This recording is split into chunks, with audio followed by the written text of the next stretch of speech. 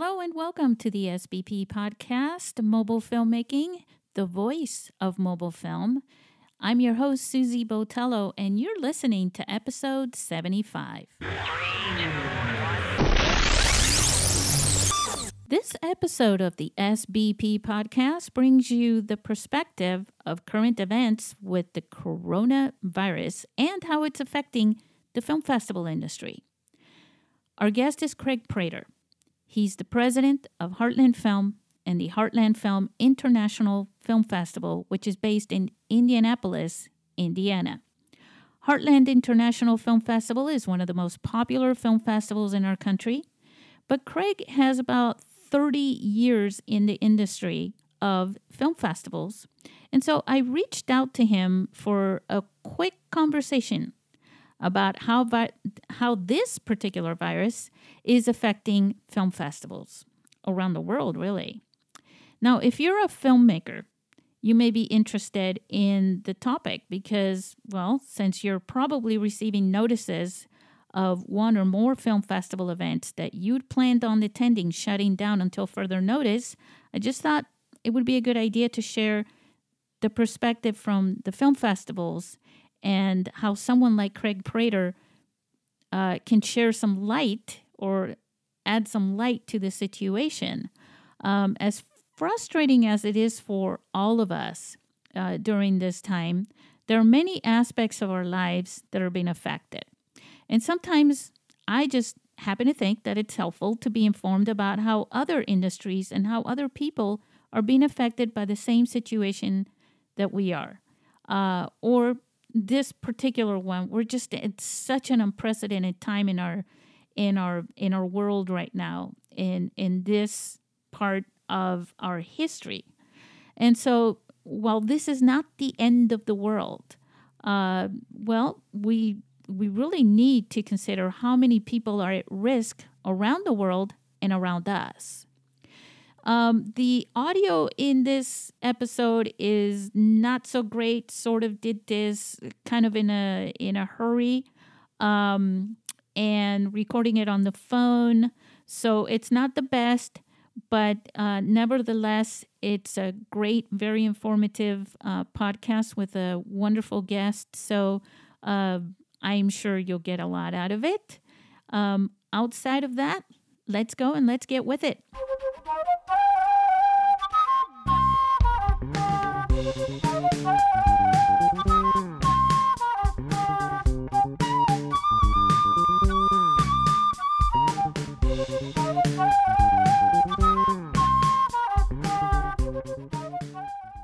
Hey everybody, welcome. I have a really nice guest with us. He's a good friend of mine, Craig Prater. He is the president of Heartland Film and the Heartland International Film Festival since 2016. And so I'd like to introduce you to Craig Prater so that we can discuss the state of the film industry at this current time here in March of 2020. Craig, how are you? I am fine, Susie. It is great to hear from you. Well, thank you. Craig, why don't you share with our listeners just a little bit about who you are and what you do? Well, Susie, number one, I've been working in the film festival business for a little over 30 years now, so I guess that really dates me, but I've certainly worked with you a number of years, so it's always great to hear from you and learn what you're doing. But yes, I've been working in the film festival business ever since I started in the early 90s with entertainer and mayor of Palm Springs at the time, Sonny Bono. And so it's taken me all the way from those years to Bangkok, Thailand, to Cape Town, to a number of cities. And now I'm serving as the president of the Heartland Film Festival in Indianapolis, where we host, as you've already mentioned, the Heartland International Film Festival, and now we've into our third year of Heartland Films Indie Short, so we focus on just short films. So a lot going on in Indianapolis. Craig, when you are noticing what's going on right now, have you ever even seen anything like this anywhere before? Meaning the cancellations and all these things. Yes, it's. I try to tell myself that there's been a lot of bumps in the in the road down through the years, but no, I've never seen anything quite like this. I'm certainly been in contact with other film festivals and learning about their cancellations and their postponements. And I tried to think down through the years, has there been anything even close to this? I'm afraid I would have to say, no, there hasn't. So we're all having to rethink how we do business, how we move forward, how we can keep our, nonprofits alive. And I was on the line this past Friday with all the cultural arts organizations in Indianapolis.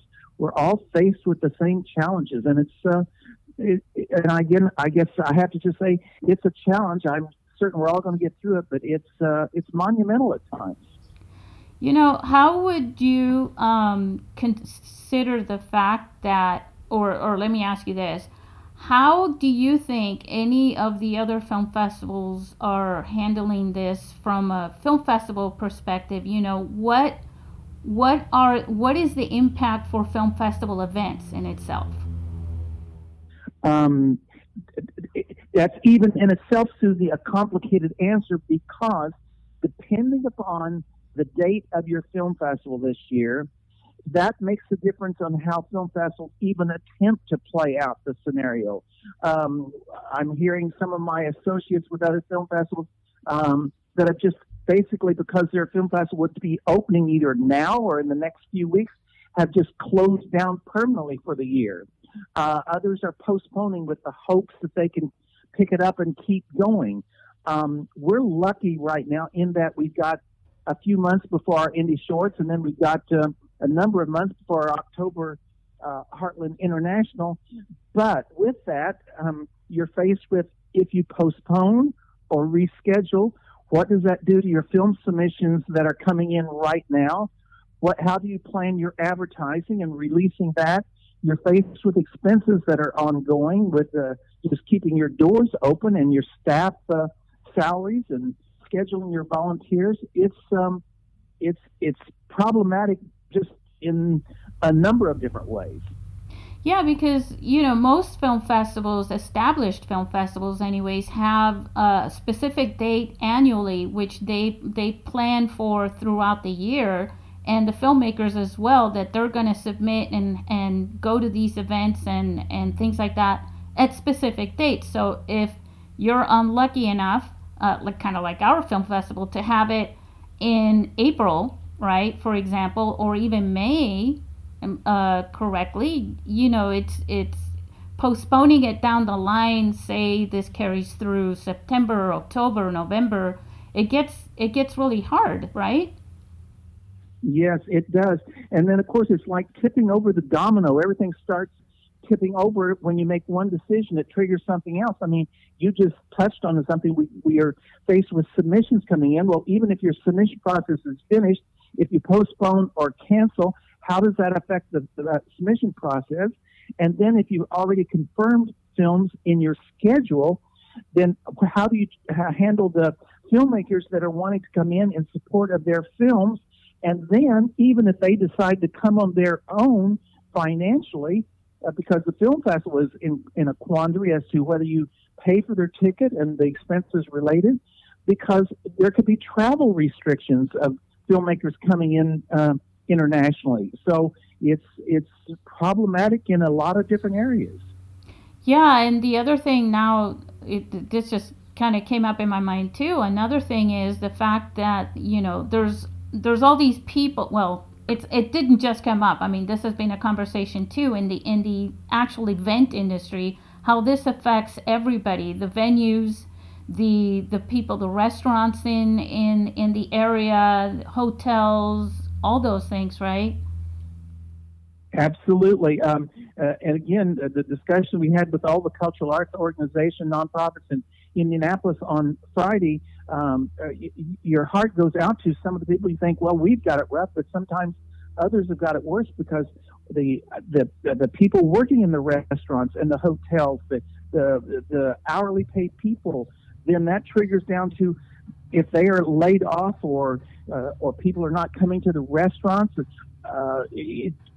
where does that leave the family support and your income coming in, and the daycare centers for your children? It's monumental at best. Yeah, I remember when, so our listeners should know, Greg invited me a couple years ago. I think it was in 2018. Wasn't that when you first had Indie Shorts? Yes. Mm-hmm, mm-hmm. Yeah. Yep. And I remember I was talking to just people at the airport, people who work at the airport, and they were praising your film festival as it being the biggest thing outside of the Indy 500s in their community. Well, that's true. Of course, everybody associates Indianapolis with the Indy 500, but we've certainly made our mark in the city as one of the major cultural events, because our last study was that we made an impact of a little over $3.6 million a year over our 10-day event, the impact that we have on the city financially. So, of course, then that, again, is part of that domino effect now with everything happening, because that can affect the success of the film festival, can affect then what kind of an impact we make financially on the city. And, we're sorry for that too, but we're all in the same boat. Yeah, it's true. And I think a lot of people also don't understand the impact the entertainment industry and film festivals like this have for the filmmaking and art community locally in their own communities, just bringing people together. Do you mind elaborating on that? Because I know you and I share this perspective. Well, absolutely, because when we're gearing up for our film festival and scheduling all the components of a film festival when it happens, we certainly not only are we selling tickets to the community and to visitors coming into town to see films that they would not ever see before, but then they go out to eat in restaurants, and that has an impact on the restaurants. They're staying in the hotel every day. They're wanting to take tours of the city. So the impact that we make with just tourism coming into the city and how it affects the industry here in Indianapolis, it makes a big difference. Yeah, it certainly does. Craig, one more question. I know I don't want to take a lot of your time today. This is sort of your day off before a busy week. But I want to. Now, Susie, you know the film festival people. That means you too don't even know what days off. You got that, don't you? Yes, I know. Well, for me, I never really take a day off. My mind doesn't either. I hear you. Yeah. Well, I wanted to ask you, are some of the things that other film festivals are doing to overcome, and that you plan to do to overcome the possibility even of having to deal with this, like if it impacts them, outside of canceling and postponing? Right. And that's been everybody at this point. The majority of people, if given the opportunity because of the dates of their film festival, they are attempting to postpone because there's so many unknowns right now as to what's happening. Because as we discussed with our staff, everything's changing. And we used to say it was changing on a daily basis. I believe yesterday I had 3 changes regarding things happening in the city and direction that we were being given almost like on an hourly basis. We couldn't even keep up with advising people. But yes, if people are even planning to continue, they've got to consider, well, if it does take place, if our event does continue and move forward, are we prepared to follow the rules and regulations stipulated by social distancing, being in crowds, and then we know the attendance could be affected, sponsorships, donors, memberships are all being affected. So how are we planning to cut back on our expenses and finances without visually affecting the event as to its quality? So you're just considering a lot of different things, but we've all got similar problems and things facing us right now, and I think we're all just struggling to hopefully make the best decision possible, knowing that tomorrow could change even your decisions that you're making today.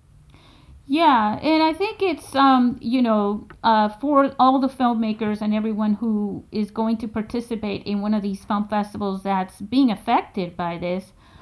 This is hard on everybody, from the artist perspective, the industry, what you were talking about before, even people who come as guests to your film festival. But this is really, really hard, and it hits hard to film festivals, big and small, themselves, because, like we were just talking about, these questions that you have, these are all things that have to be considered, and it's very costly.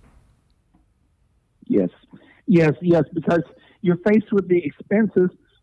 Even if the result is you have to cancel or postpone, you still got that expense. So then you're faced with that expense, or deciding do not incur that expense if you have that opportunity or luxury, knowing it may be in vain later on. So you're just, it's a roll of the dice right now from day to day.